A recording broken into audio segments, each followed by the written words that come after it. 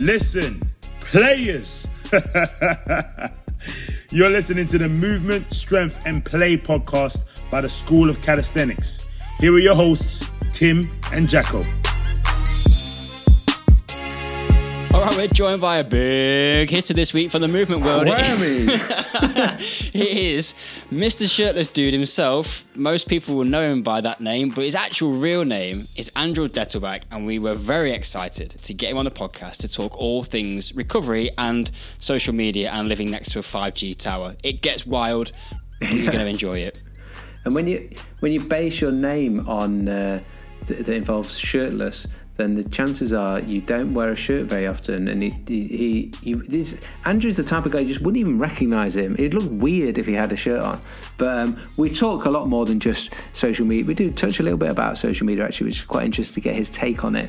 But we talk very much about the holistic approach to improving our health and the impact then on our recovery.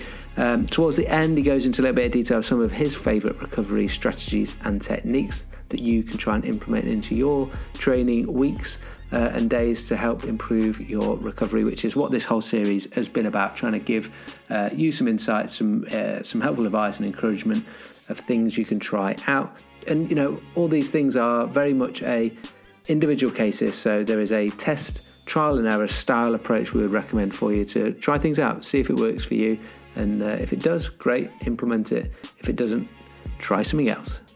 So before we get into chatting to a guy who's not got his shirt on, we're going to tell you a little bit and say a massive thank you to Newton Wood, who are sponsoring our podcast.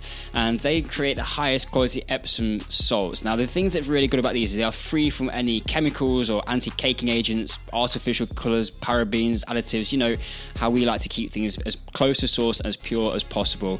Well, these ones tick the all the boxes for us. And it's a really nice little product which can massively help your recovery, and particularly one thing that I'm super interested and excited about is the effect that it has on sleep.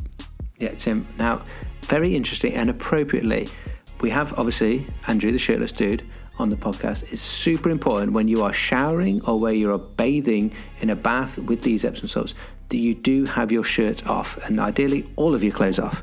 That was my joke, but it's a joke, but it's serious in that hopefully when you're showering, you got your clothes off. Anyway, you can get that Instagram handle, all my clothes off, dude. That could be you. That's good.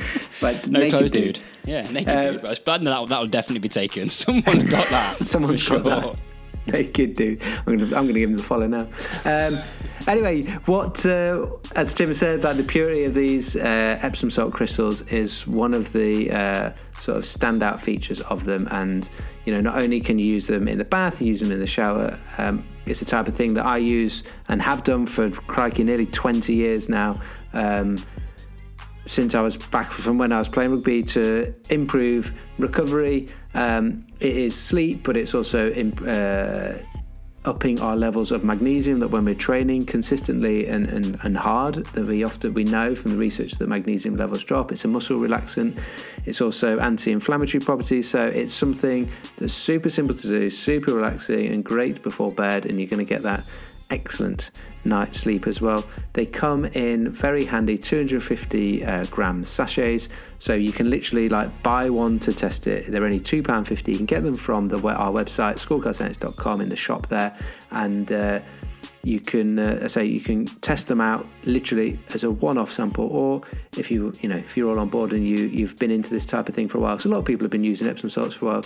Making sure you're getting 100% pure, highest grade quality Epsom salts is what we would recommend, because it is important for your health that's what you're getting in. Right, just while I go on Instagram, Jacko, and check how many followers I've got on my other account, Naked Dude. Oh, is that you? Well, you'll get a surprise when you go and check that out. Look-see. You're running that account. It's just pictures of me that you've got. Yeah. Actually, reminds me, we've joked about a photo, but I have got an incriminating photo of you just in a pair of wax pants doing a very dodgy handstand from... Yeah. You remember? That never needs to see the light of day. I bet you have. It's holding there for ransom one day. Right, let's get off this anyway, because we don't look as good with our shirts off as Andrew Dettelbach does. So we're gonna shut up and we're gonna welcome on. Enjoy this week's podcast. Here is Andrew Dettelbach, aka the shirtless dude. Roll. I was going to say on the podcast formerly known as School of Calisthenics Podcast, but instead all I'm going to say is roll that jingle.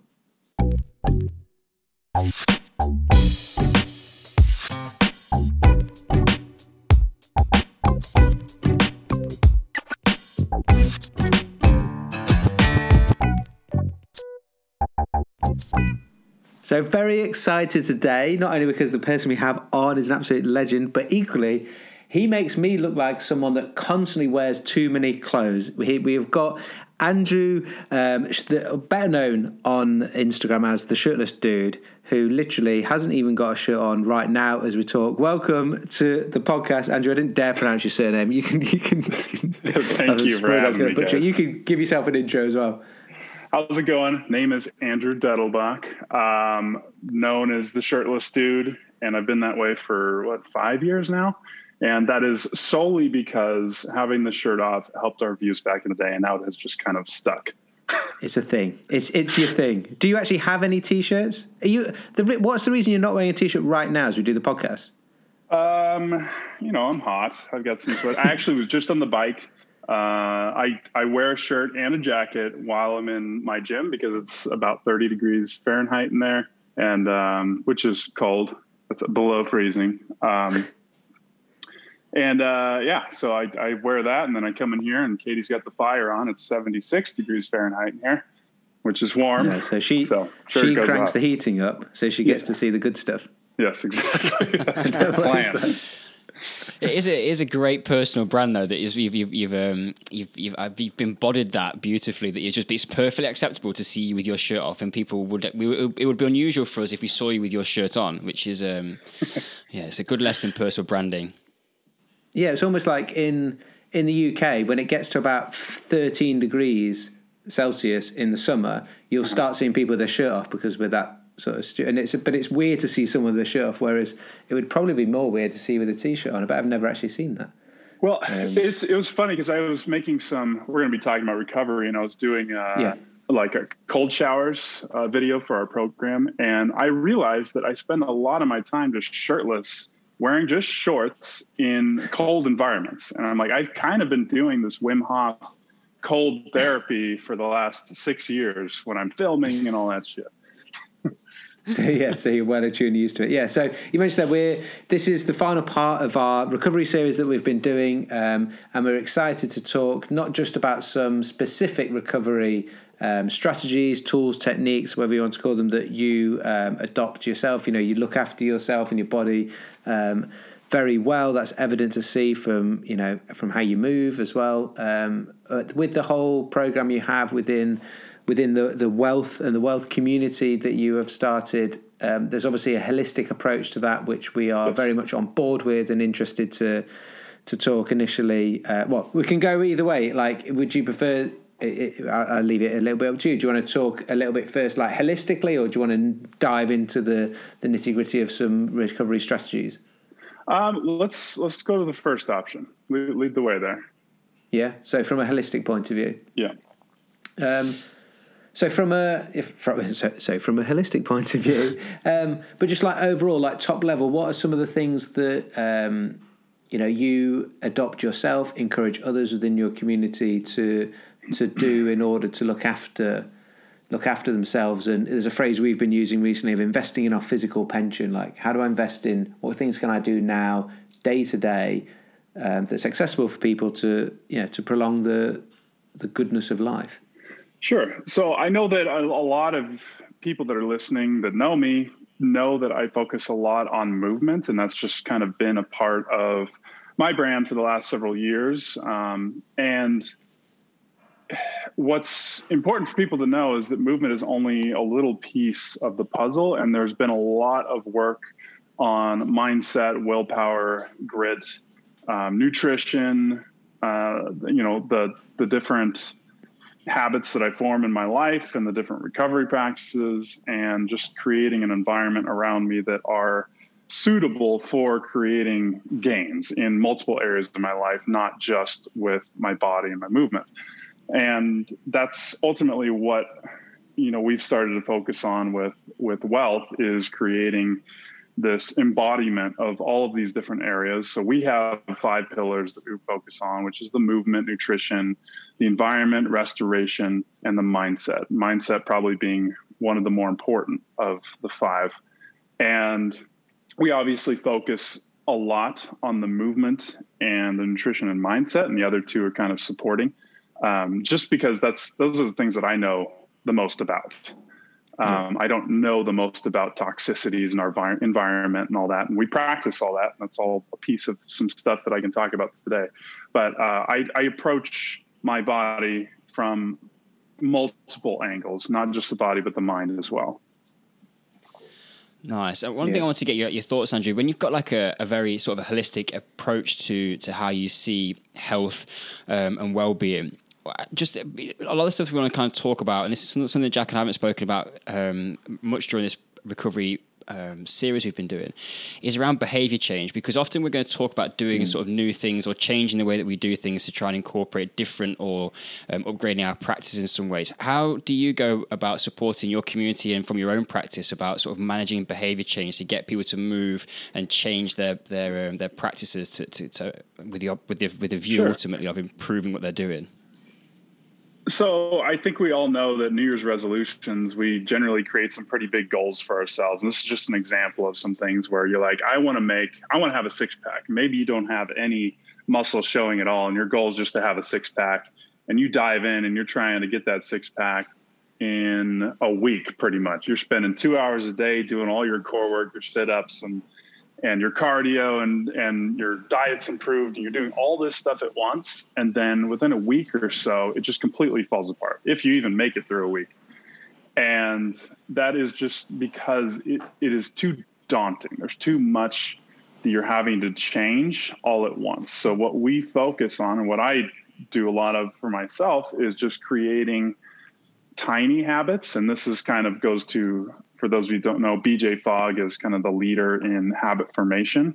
He's got some pretty cool books out there, and he has a really cool story himself. And just creating super tiny habits. So instead of, yes, maybe you want a 6-pack, but let's start with not an hour of working out a day. How about you do 5 squats while you brew your coffee, and then call it? And start super small, so small that it almost seems incredibly insignificant. The point, this isn't going to make a change, but ultimately those 5 squats turn into full workouts over time as you get accustomed to creating this habit on a daily basis. So instead of trying to floss all of your teeth, floss 1 tooth. And eventually you'll build up to doing your whole mouth in terms of flossing. So that's the kind of approach that we take, is tiny. Floss, I can't imagine taking a piece of floss to do 1 tooth. Like once I'm flossing, I'm doing the whole lot. It's getting done. Exactly. I like it as an example though. I'm actually reading James Clear's book, Atomic Habits, which is a similar sort of principle.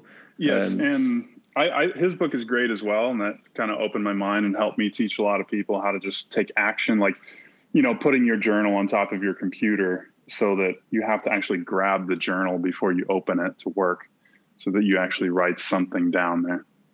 Yeah. I quite like, there was one, I don't want to go off topic. Oh, sorry. No, go on, mate, go.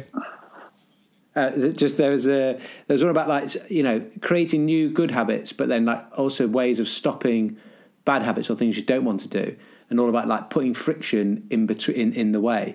And there was one example he gave of if you want to, you don't want to, you're just watching rubbish TV that you just don't want to do, or you just get lost in YouTube. He was before you have to say out loud, before you turn the TV on, you have to say out loud the thing you're going to watch. So you can't just aimlessly search things. If that doesn't work, you unplug it after you use it every time. And if that doesn't work, take your TV out after you've used it and stick it in another room in a cupboard. And so the next time you actually want to go out, you've got to really want to get it out to do it, which is, with nutrition is probably one of those things that falls into that category of not wanting, there's lots of things we can do from a nutrition point of view to help our recovery. But then there's also things that we don't want to consume that's going to impact our recovery and our health, and trying to put friction in between those things. Totally. I think the TV example, the TV example is funny. I have a 65-inch flat screen. I'm not taking that off the wall. I'm not moving it. Dangerous. Well, in terms of just eliminating the stimulus, or the trigger, rather, if you can put the food that you love to eat that is something that isn't necessarily healthy, and just either throw it away or move it downstairs or put it somewhere that it's not easy for you to go get, that is helpful. We actually take more of an additive kind of approach to nutrition. So instead of saying just don't eat carbs, well, how about you just increase your water intake?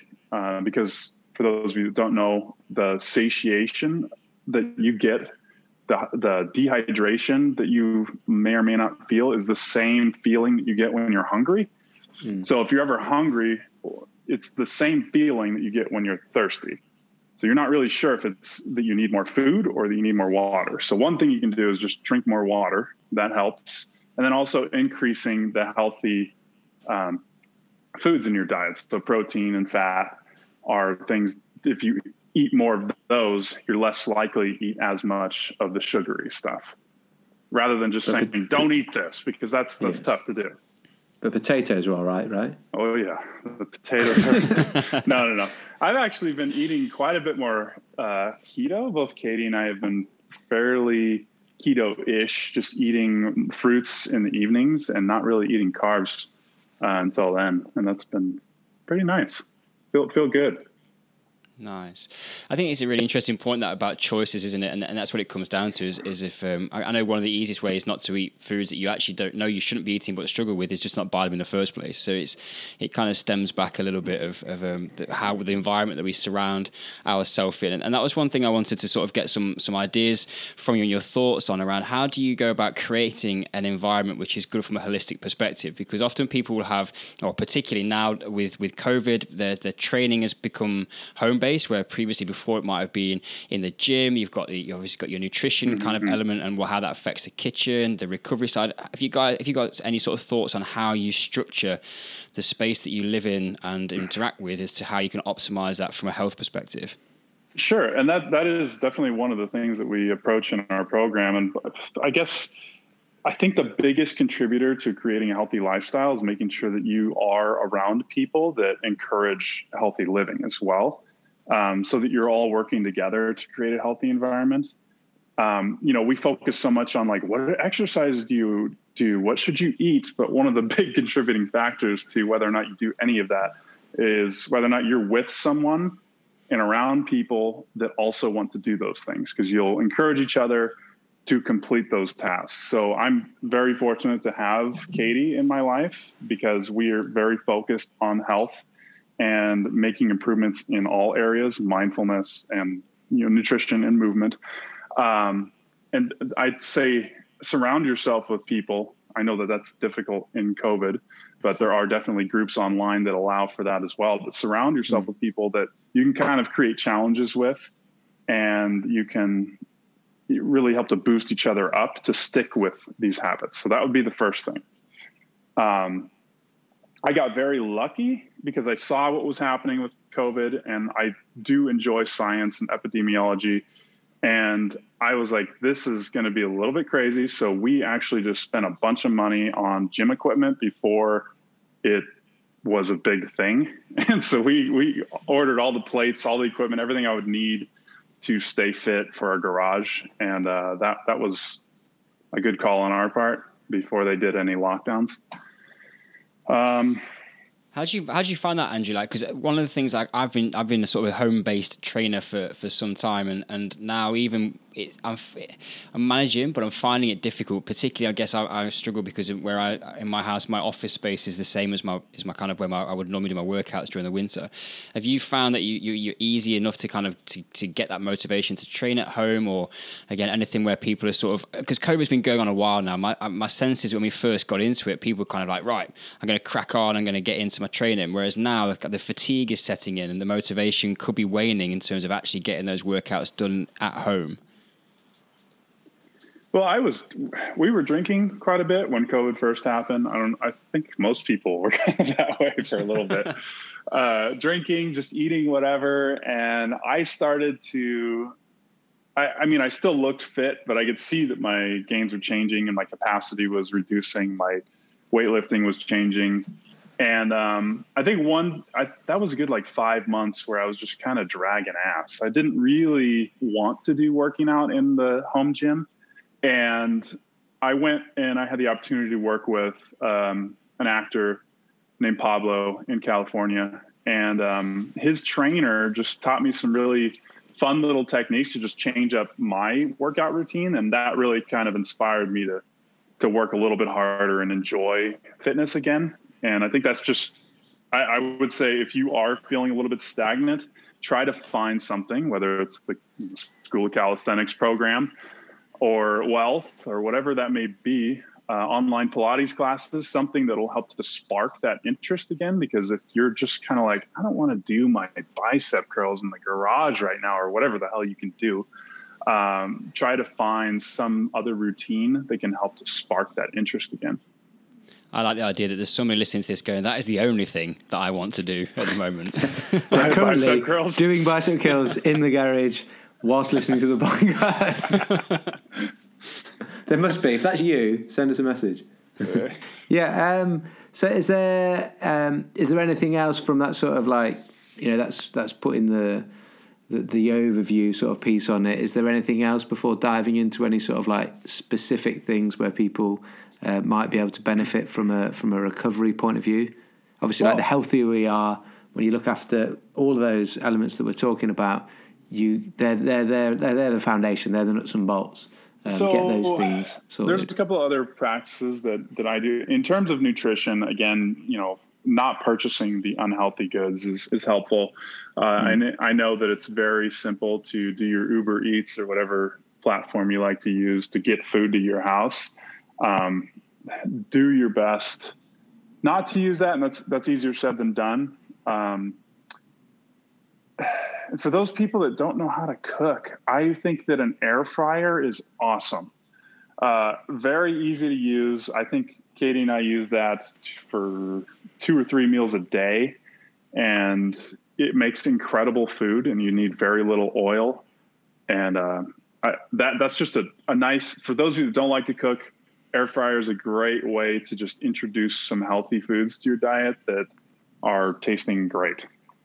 I'd like to just say it might sound a little bit out there as well, but it might challenge people a little bit. But I would also, if you don't like to cook or you don't think you're very good at it, or it's just not, I would say like learn to do it. Like it's not that difficult actually at all. Like I've never been good at cooking or that type of thing, but can still make nice food. Now, like you'll find things to do.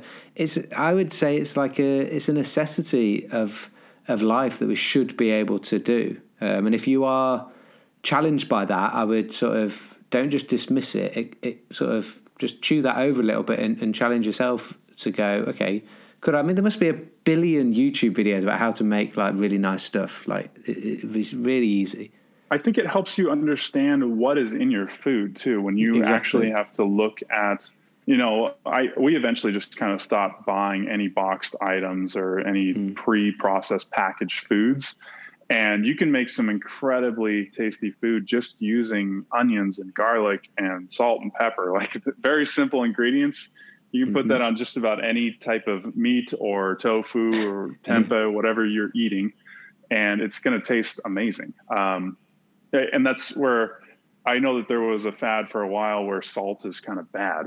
If you get a high quality salt, nice pink Himalayan or some Icelandic salt, that can really spice up any food that you're using, and you can use quite a bit, and it's not bad for you. That's a great point. I've spoken to people about this before. Like I'm a salt fan in that if you start playing around with different salts, you realize how good it is, and not just accepting your standard sort of cheapest table salt. It's when you talk about salt being a flavor enhancer, there are levels to salt for sure. And if you've not dived into that, just go next time in the supermarket. Just go to a nice supermarket and just see what else is on offer, because it's we have a Cornish sea salt, which is from the south coast down here, and it is excellent. That would be amazing. Yeah, we have a guy on our team, Shiloh. He just put a bunch of like thick rock salt on steak, and I'm like, that's it. And then he cooked it, and oh my gosh, just ridiculously good. That was it, salt. That was an important part for people to take away from this conversation, that salt is good. Yeah, salt. So let's dive into a bit around mindfulness practices. Yes, go for that. Sorry, if you want to change it, it's fine. I really struggle with meditation, and so what I focused on, instead of doing meditation, because I don't know if do you guys practice that much? Do you meditate? I do some breathing stuff, which is basic. It sort of, yes. There is a meditative part to it, but it's not. I'd be the same as you. It was like sitting still and doing meditation is like, I like the idea of it, but practically I wasn't able to really do it. Whereas doing some breathing techniques and things, it's like the same type of thing, but I can actually do that. Yes, and that's what I was kind of getting at, is instead of doing a meditative practice, I've been taking a minute a couple times a day just to focus on very slow inhales and exhales through the nose only. And that has just been a way to get some of that meditative practice in, but not feel like, all right, I need to sit down and do 15 minutes of meditation, just eyes closed on the pillow. And, that's too much. You're not going to stick with that unless you're already making that a part of your practice. Good for you. I'm proud of you.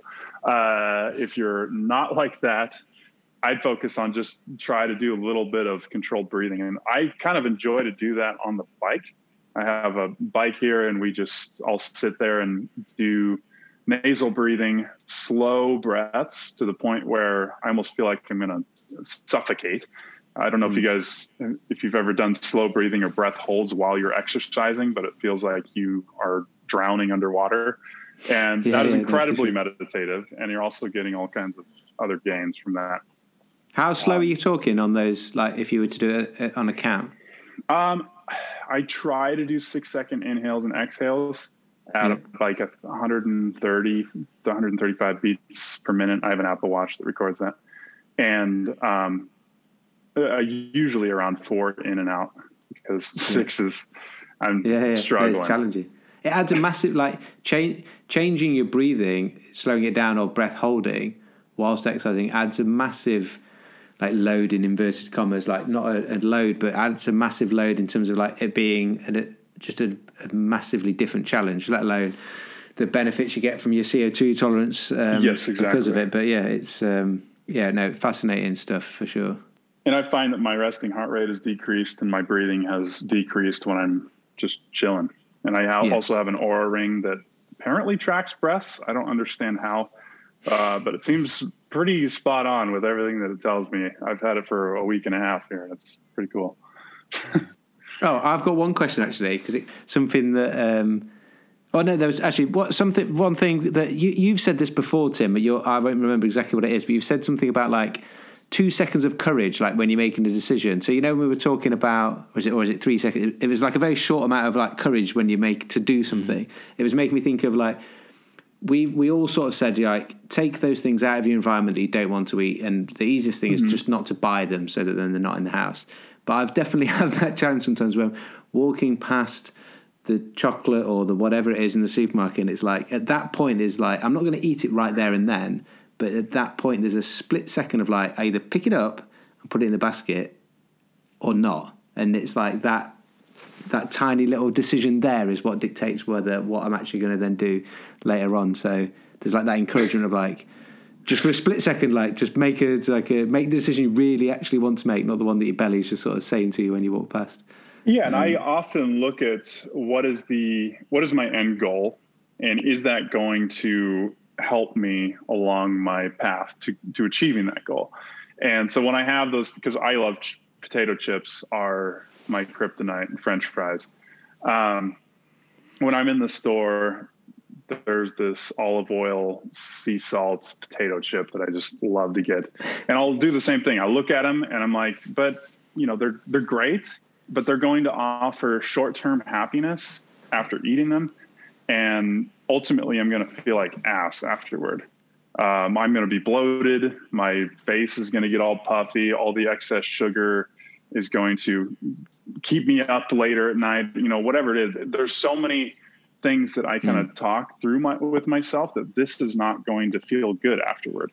We all know it's you eat a pile of ice cream and you're like, this was amazing. And then for 3 hours maybe even the next morning when you wake up, you're just like, oh, I feel like complete shit. Like I just drank. Yeah. Right. Yeah. Yeah. When I go to the toilet, it tells me what went on. To give credit where it's due, Jacko, that quote is, I think it's 7 seconds of extreme courage, and it's from the Matt Damon classic "We Bought a Zoo" that I stole that from. Yeah, you're right. Yeah. I think in the supermarket it doesn't even need to be 7 seconds. I think you can just like bring it right down. Yes, Nate, right. We Bought a Zoo. What a film! If you haven't watched that film. I just wanted to pick up one thing you said, Andrew, that I thought was really interesting, though, because I'm also not a meditative person, and I've been sort of questioning this before as to whether that's because I haven't actually committed time to it, but I find it difficult to quiet my brain down, and there's probably some truth in the fact that I haven't really given myself to practicing it consistently and improving my skill at meditation. But I think you make the great point of going, look, when things are hectic and you're in that particular space, taking a minute or two, and I'll sometimes find these days, I just want to go and sit on an armchair or on the floor for 3 or 4 minutes, do some breathing. But the other thing that I find is really sort of replenishing for me is just to get a book and just sit and read, even if it's just for 10 minutes. And I think it's finding those things, isn't it, which are energy giving, which are not zapping the system from a stress perspective, because I find going out for a run quite meditative, but I'm awful at pacing running, so I often go out there and absolutely try to thrash myself and come back having lit up the red zone on my watch for the last 30 minutes. I think those things I find, and sometimes I do my best thinking when I'm out running because it's away from that environment, and that is, like, let's be honest, that's a meditative practice or a mindful practice in itself, without having to kind of, where I look at it and go, probably lack the discipline to sit and quiet my brain down. But I agree. I think from seeing you and knowing your content and your personality a little bit, like when your brain is alive like that, it's not easy to calm it down. And we would probably benefit more than most by doing it. But that's, like we say, we always try and be honest and truthful in this sort of thing. And that's where we're at. And I'm not going to sit and pretend that I've got that thing nailed down. But it's an interesting concept, I think, just to look at what is restorative and what does mindfulness mean to each of us where we're currently at. Totally. And I mean, I guess nature bathing is another thing that's a very old concept, several thousands of years old. Just getting away from our electronics and just going out into nature, even if it's just a couple of minutes, that can be another meditative thing. Like going for a run is very much, you're out in nature. You're, just paying attention to the things around you and paying attention to your breath and what your body's doing in that moment. And that's amazing.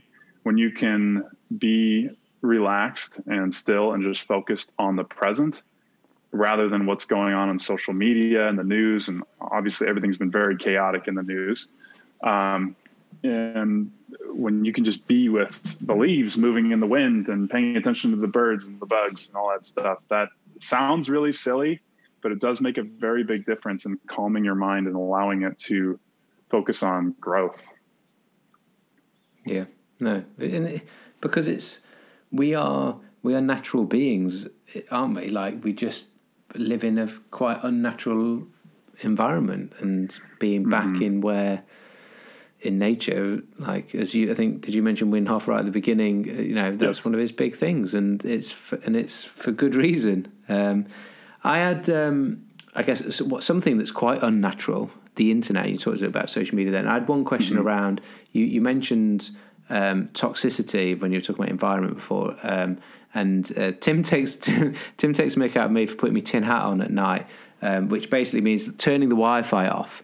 Mrs. Jacko has been doing a lot of like looking and delving into EMFs and like turning phones off, turning the Wi-Fi off to just try and at night reduce the impact of that. Do you cover anything like that with your stuff? Or is that something that's important to you? I haven't gone as far as EMF. Just because I know that in a city, I'm getting blasted by things all around me that much more powerful things than the phone, for instance. And I haven't read the research and looked into all that. Just from a physics standpoint, like, it makes sense that, the radio tower that's very close to my house and the different LTE towers, the whole 5G LTE memes were hilarious to me. But those things are there's so much hitting us all the time. And I was just reading about Skylink, I believe it's called, Tesla's, what is this company called? SpaceX.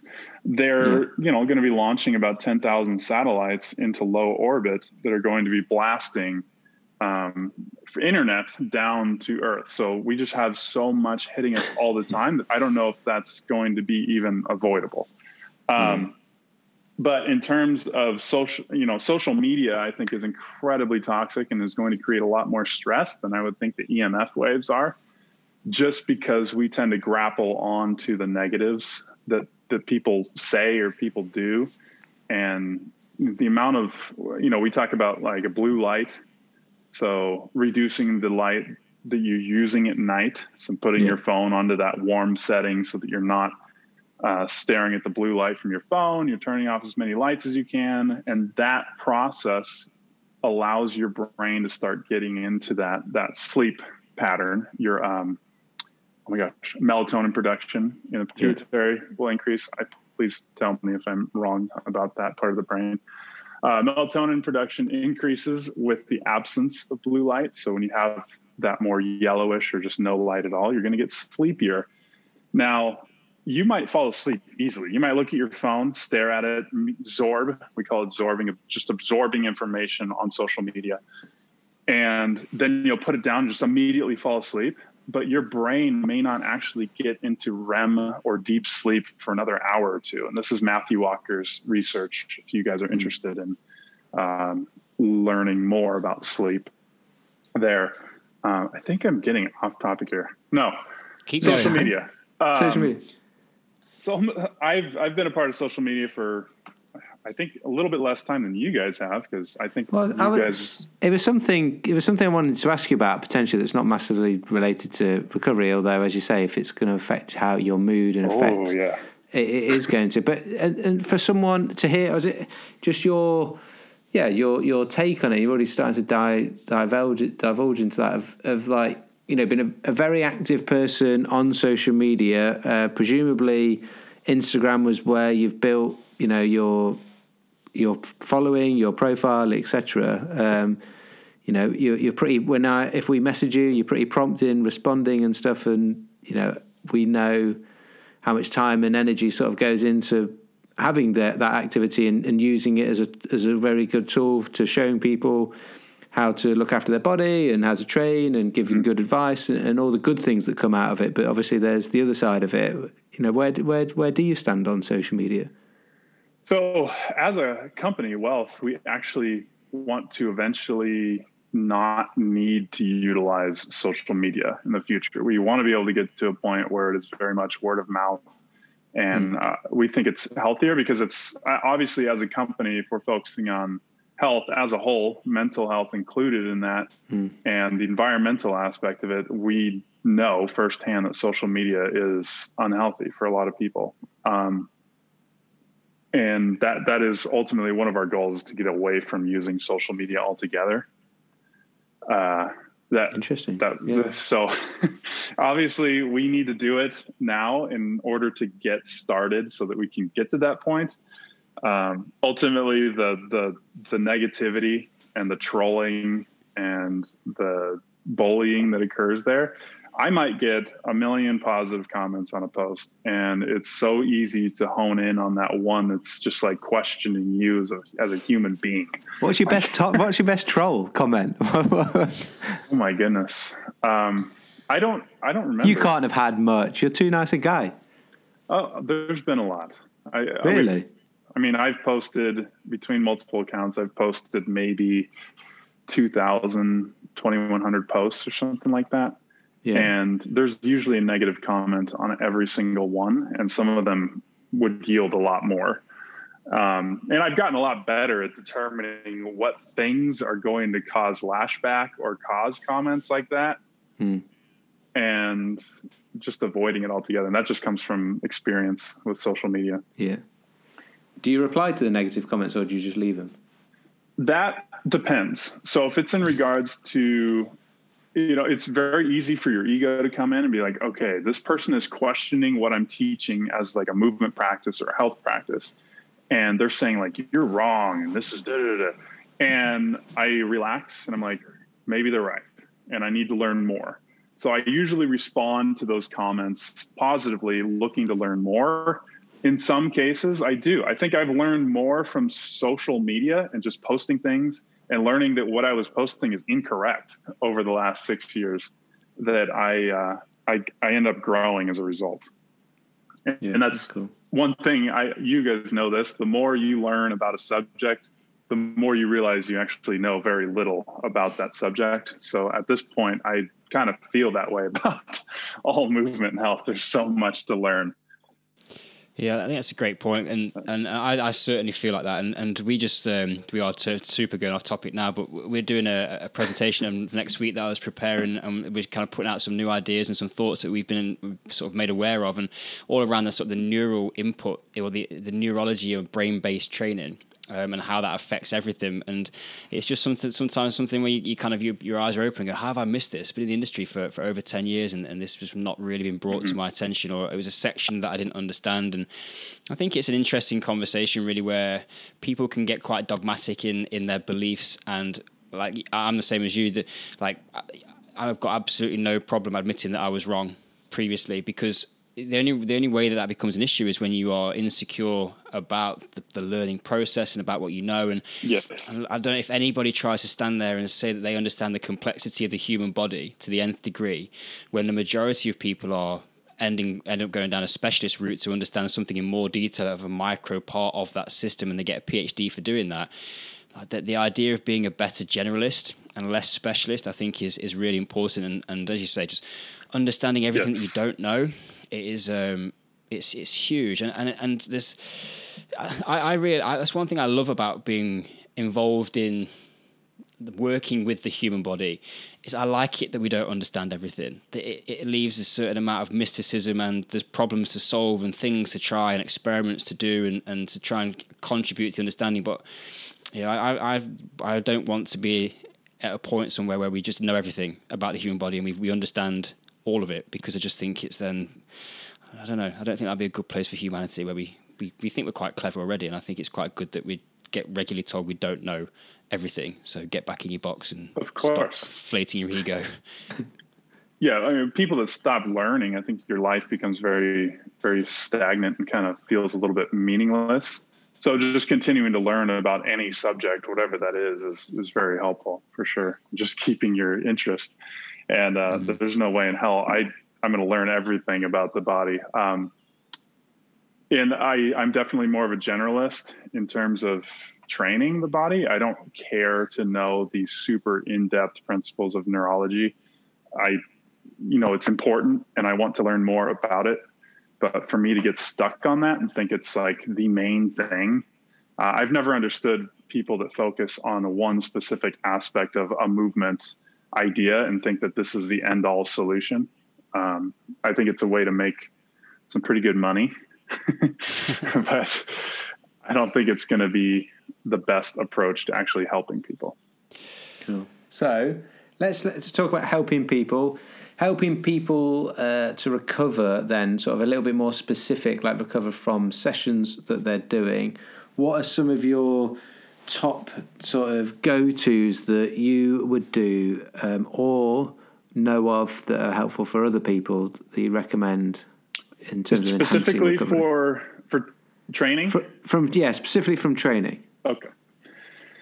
For me, I'm just resting and relaxing and listening to your body. So if you are someone that has a tendency to want to overtrain, I do. Like I have a lot of eyes on me, and there is definitely, I'm aware that I do get drawn to my looks and needing to kind of look a certain way. And it's important for me to be like, no, you know what?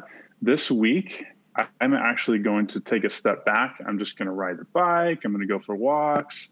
I'm going to do very light training, and I'm not working on creating a pump or getting bigger. And, I think it's important to just relax a little bit and let your body heal, because you may find that you'll actually lift more weight. You'll be able to stay more balanced in your handstand, which, guys, I don't know how to do a handstand still. Do you wear a T-shirt during those weeks? Of course not. And so rest and recovery, big. The other thing is I spend a lot of time doing end range stuff, and that's kind of the goofy stuff that you see on my social media page. You'll see that my social media page and the Wealth social media page are going to be very different.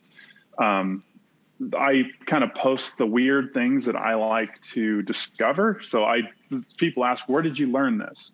Well, I probably took the idea from, say, Hunter Fitness, or these other kind of end range specialists in the FRC environment. And I like to expand on them and just figure something out on my own. I don't really ever just take something and replicate it. I want to expand on it. And I think that's really fun for me. It's to not focus on getting my heart rate really high or to get that pump, like I said, but to focus on challenging my body through these small movements and building control and strength in my end range of motion, because that's ultimately going to make my joints a lot more resilient to lifting heavier loads and training harder in the future.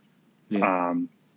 I don't know if you guys are familiar with FRC. You've been in the field for a long time. So, but I think that end range strengthening and rest and recovery are just crucial to feeling good for everyone. And I guess in that you get to be quite creative and playful in that that part of your training. Yeah, and I look at Ido Portal's training and I'm like, these guys are nuts. They do some wild stuff. I'm not on that level yet. I think their stuff is incredible though. Perfect. So we've got one of the things I was just going to ask you, Andrew, around sort of your recovery, and as you make a really good point, and I say we've kind of had in this series of this, we've kind of taught this has come up so often that often recovery is kind of, it's something that people don't necessarily want to do. You made the point before about taking those weeks where you're not going to train and taking a deload and give yourself the body the time to rest and recover, and that's these are sometimes the easiest but the hardest things to do. And the same thing about taking this time to rest and recover. We've touched on sleep, we touched on breathing, you've touched on sort of maintaining mobility and that sort of stuff. So if you take those as like your basic level, kind of there are your priorities from a recovery perspective. Say someone's listening to this and they go, right, yeah, I've got all that stuff ticked down, I'm pretty disciplined and consistent with it.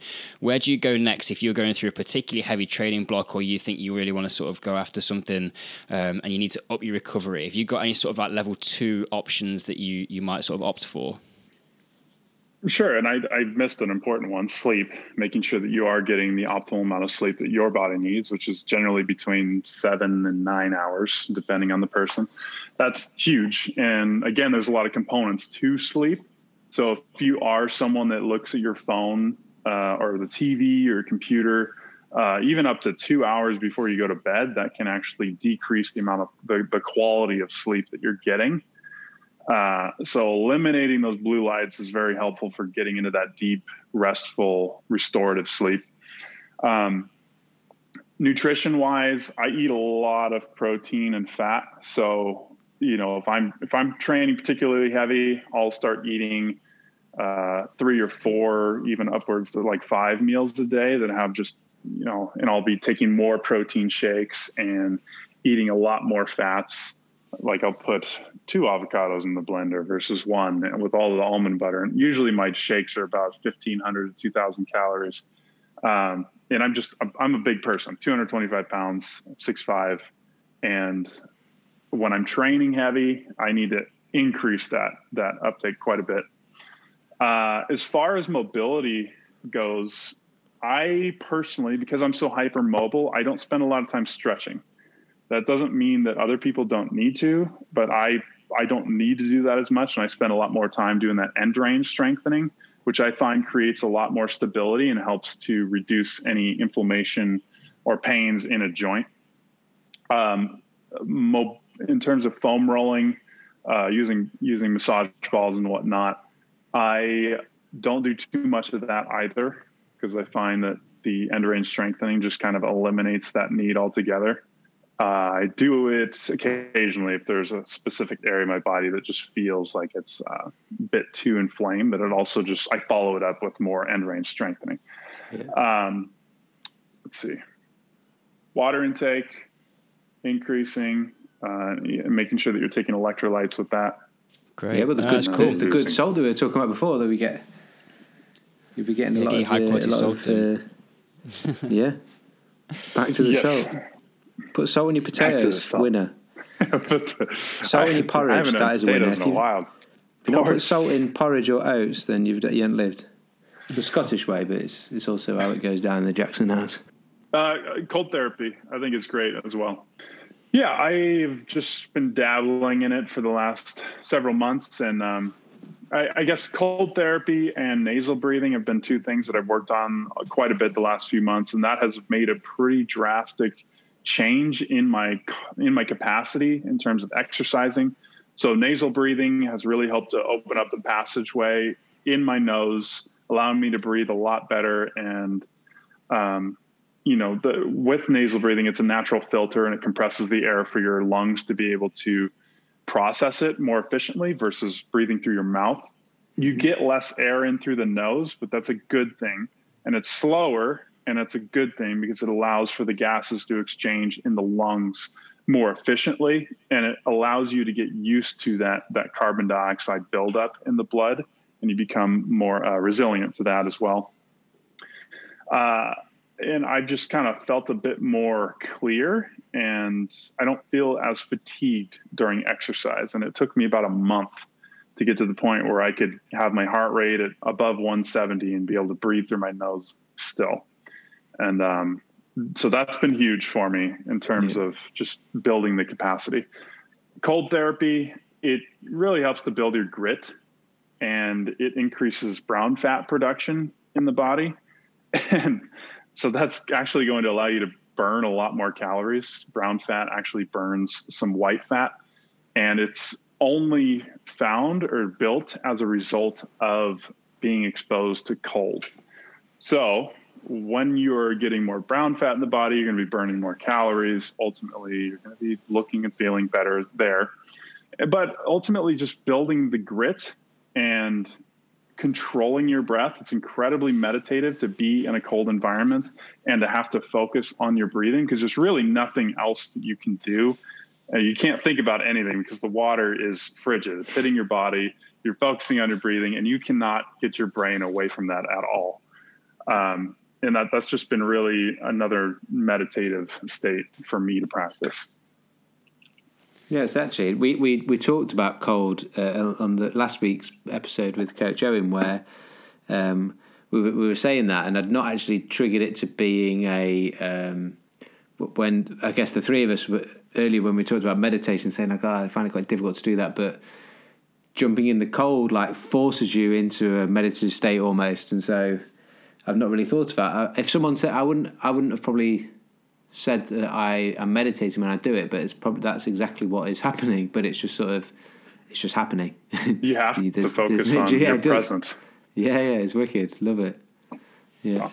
Andrew, thanks so much for coming on and spending some time. And it's been a pleasure to have a conversation where it's just what I've loved about it is it's the nuts and bolts of health and fitness and well-being from a physical and mental perspective. And it's sometimes it's not glamorous, and we live in a world where everyone wants the latest tech, which is going to tell us how to be healthy. But when we strip it all back, it's actually a movement away from tech and a movement away back to sort of as people were kind of the terms like rewilding of just getting back to basics and using those things that we can have to enhance that practice rather than to drive it. So I think, thank you for your experiences and wisdom on that. Of course.